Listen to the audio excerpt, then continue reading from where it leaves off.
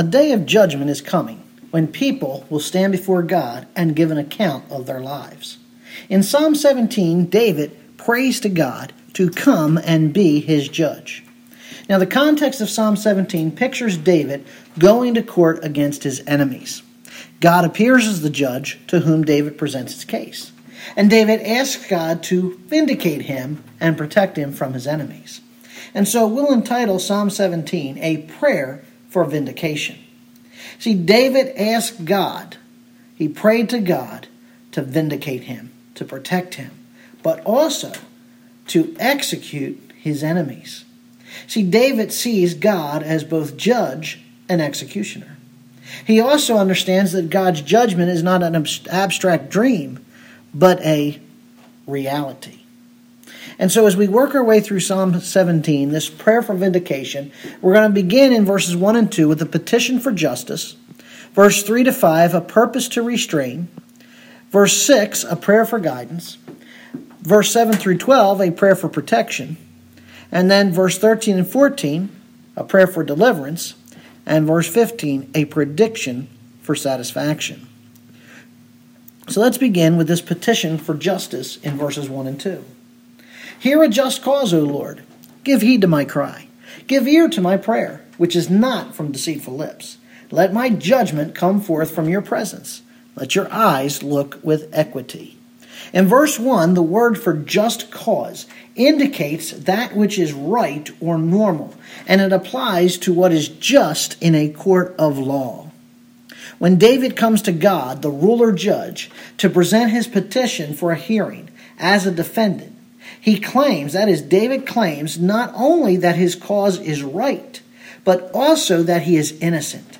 And confident that his lips are pure, he boldly asserts in verse 2, or boldly asks in verse 2, for God to justify him. Now that word judgment there in verse 2 means vindication. The parallel clause of the second part of verse 2 asserts that his claim is honorable and therefore God can look at it. So in these opening verses, David is making a double assertion. He's saying, I am righteous and my cause is righteous. And what is striking about this is that David can say these things with confident boldness to the living God. He knows that his God tries all hearts and that nothing is hidden from him. And my friends, we too share David's same boldness. Not because we have a clear conscience, not because we have a just cause, but because we have a Savior who cleanses us and who has made us his cause before the Father. As Paul writes in Ephesians 3:12, we have boldness and access with confidence through faith in him. We move to verses 3 through 5 and we see his purpose to restrain. His purpose to restrain. Verse 3, you have tried my heart, you have visited me by night, you have tested me, and you find nothing. I have purported that my mouth will not transgress. As for the deeds of men, by the words of your lips I have kept from the paths of the violent. My steps have held fast to your paths. My feet have not slipped. David reminds God that he has examined him. In fact, God has done so even in the darkness when the evil things are hidden. But David's claim to righteousness still stands. His record is clear. He has resolved not to say anything against God's will. His heart, his lips, his thoughts, his words, everything about him is justified before God's all-seeing eyes. And so he turns to his life in this world. In verse 4, he affirms that he has lived his life according to God's word. And since it's God's word that has guided him, he says he has not followed the way of the violent. And it is the violent that David is calling upon God to judge. Now, David's not presumptuous here, and that's why back in verse 3, he prayed for God to keep him in his ways. David says, I didn't walk this way because of my own ability. It's by God's grace, and he needs God to keep him from slipping into the wicked ways of the violent. Verse 5 is a crucial verse. In fact, grace underlies verses 1 through 5 together. David's not claiming some moral perfection here. He's very serious about God judging him. And the God he knows is not to be trifled with. But this God has kept him walking in his ways.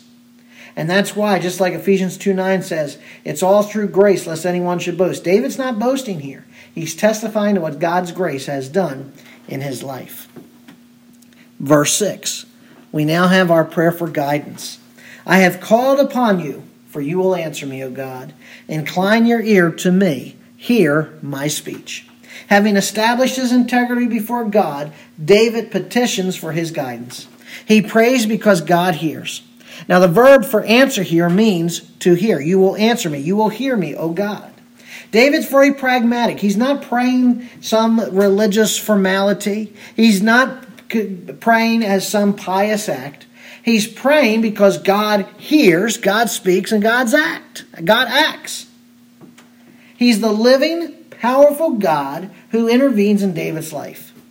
And this affirmation is followed by a request. Incline your ear to me, hear my speech. God's face is towards him, his eyes are on him, and now God's ears are open to him as well. David has God's full attention. Verse 7 through 12, the prayer for protection. The prayer for protection. Wondrously show your loving kindness, O Savior of those who take refuge at your right hand, from those who rise up against them. Keep me as the apple of the eye. Hide me in the shadow of your wings from the wicked who despoil me, my deadly enemies who surround me.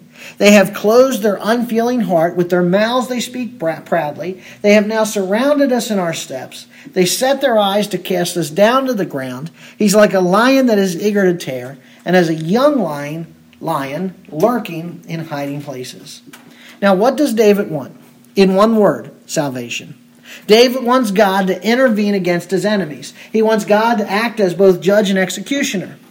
Now, as the ruler who is also the commander of his troops, God establishes what is right and then goes into battle for the righteous. He manifests his loving kindness, his covenant love, his mercy and grace through his right hand, through the hand of his authority and power. Now, not only does David ask for deliverance, but he wants continual protection. He asks God to see him with special favor. Look at me as the apple of your eye. Literally, keep me as the pupil, P-U-P-I-L, pupil, the daughter of the eye. Now, if you cross-reference Deuteronomy 32:10, it has the same phrase translated here as apple of your eye, as the pupil of your eye. That's the kind of, he wants God to be laser focused on him, okay?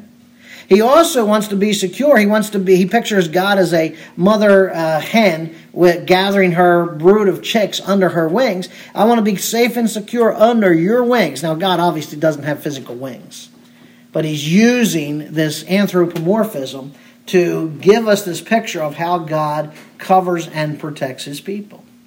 So in God's care, David is safe from the wicked who despoil him, from the enemies who surround him. Notice he does not pray to be excused from the battle. He prays to be kept through the battle. Just as Jesus prayed in John 17:15, I do not pray that you take the disciples out of the world, but that you would keep them from the evil one while they're in the world. And as God saves David from his enemies, he saves David for himself. Just as he saved Noah from the flood and for himself, so he did the same for David. And that's what salvation is all about. It's always about the negative and the positive. On the negative side, we have to go through these things. But on the positive side, he'll bring us through these things. Next, David offers his complaints to God. Now, the first clause of verse 10 reads literally, they have closed up their fat. Or fat. Now, it says heart there, but the word literally can be translated as fat. Now, in Deuteronomy 32:15, to be fat means to rebel against God. To be rebellious is to be proud. And that goes all the way back to the Garden of Eden. So a fat heart reveals a fat ego. Thus, they speak proudly. So next time you're dealing with somebody who's got an ego or somebody who's rebellious, you just tell them, you're fat. Okay? You got a fat heart and a fat ego. Now, don't go out and say that to people. You'll offend people in the wrong way. So David paints a graphic picture of his enemies in verse 11. Here they're all about him. Verse 9. They're like the lion in ambush. Their eyes are fixed. They're ready to lunge. They're eager to tear into him as prey. And so David offers a fearful image of their strength, their deception, and their cunning. We too are faced with rebellious, prideful enemies who seek our doom. And while they may not be the pagan horde storming our city gates, they're just as real, perhaps even more real than David's foes. And that's why Peter warns us of our ultimate enemy in a similar image. Be sober, be vigilant, because your adversary the devil walks about as a roaring lion, seeking whom he may devour. Verse 13 to 14 brings us to our prayer for deliverance. Our prayer for deliverance. Arise, O Lord, confront him, bring him low. Deliver my soul from the wicked with your sword, from men with your hand, O Lord, from men of the world, whose portion is in this life, whose belly you fill with your treasure. They are satisfied with children and leave their abundance to their babes. Now David calls for God to resolve his crisis and go into battle. Arise, O Lord. David wants God to meet his enemy face to face, confront him. Literally in the Hebrew, it's confront his face. Stand face to face with him and destroy him, cast him down. Furthermore, God is to save David from the men of this world whose portion is merely their belly and their progeny. They have their portion in this life. They're satisfied with children. They know no future life. They have no heavenly hope. It's all about the here and now and the legacy they leave behind in this world. Paul writes about these same people in Philippians 3:19. Their end is destruction, their God is their belly, who set their mind on earthly things. And now we come to the final verse, verse 15, and the prediction for satisfaction. As for me, I shall behold your face in righteousness. I'll be satisfied with your loving kindness when I awake. In verse 15, David contrasts his own response to God's action. Rather than being determined by this world, David's determined by God. He longs to see God's face and to be in his likeness, to be righteous as God is righteous. He longs for creation to be restored as God's likeness is recovered in him. And although it's not stated here, what David ultimately longs for is the Messiah who will come and recreate us so we are conformed to himself. As 2 Corinthians 3:18 says, but we all with unveiled face, beholding as in a mirror the glory of the Lord, are being transformed into the same image from glory to glory, just as by the Spirit of the Lord. And so, my friends, in Psalm 17, David has asked God as his judge for action. He wants his case heard. He wants results. And his willingness to go directly to the Lord reveals his honesty, his faith, and his certainty that God will hear and act on his behalf. David believed that his case is just because he's just. He knows that God will not merely hear and answer someday in heaven or test his patience on earth. He knows that the living God will do something now. And while David asked for deliverance, he longed to be like God himself. He knows this was only come through his messianic hope. My friends, in Christ, we too can have David's boldness. We too can have David's confidence that God will act for us against our enemies. We can also be certain that we will share in our Lord's likeness when we're glorified with him. And that ought to make Psalm 17 our psalm. David's vindication's our vindication. Indeed, we all stand before God. We will stand at the bema seat if we're a believer. And if you're not a believer, if you're unregenerate, my friend, I've got a word of warning. You will stand at the great white throne. My works may be judged at the bema seat. They'll either come forth as gold or they'll be burned up. But one way or the other, I know this, that I will go past the bema seat and I'll reach the presence of God in heaven. But to you, my friend, who is unregenerate, you who does not know the Lord as your personal Savior, you who have never repented of your sin and put your faith in Jesus Christ, which is demonstrated by your submission to his lordship, I got a word for you. You're going to stand at the great white throne. Your works are going to be destroyed, and you're going to be cast in the lake of fire. You say, Pastor, that's harsh. No, that's reality. And I'd rather it be harsh on your ears now and rouse you to do something than know that you ignored this message and ended up spending an eternity lost in the lake of fire. My friends, on that final day, all secrets are going to be revealed. But my friend, to you who is in Christ, Romans 8:1 gives us assurance there is no condemnation. Indeed, believer, we will be vindicated. Let's pray. Gracious Father God, we thank you, Lord, for Psalm 17. We thank you for David's prayer for vindication, our prayer for vindication. And that's exactly what you've done the moment of salvation, Lord. You began vindicating us. Though we don't deserve it, but nonetheless, Father, you vindicate us because our enemy, that devil, goeth about as a roaring lion seeking to devour us. And yet, Father, you through your Son, you have stood against the wicked one, the devil. And Lord, no matter the claims that he makes, no matter the charges he tries to apply to us, Father, we're vindicated. We're redeemed through the blood of the Lamb, and because of that blood, we're vindicated.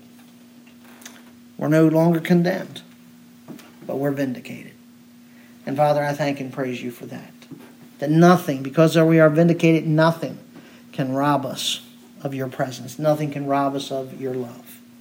And so, Father, I just pray that as we go through this life, as we deal with the trials and the struggles and the tribulations of this world, the Lord will know, will remember the words of Psalm 17, and will be mindful that you are our judge, that you have judged us, you have found us, and judged us righteous, judged us vindicated, Lord, and that, Lord, we have nothing to fear except for you.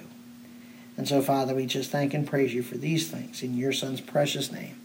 Amen.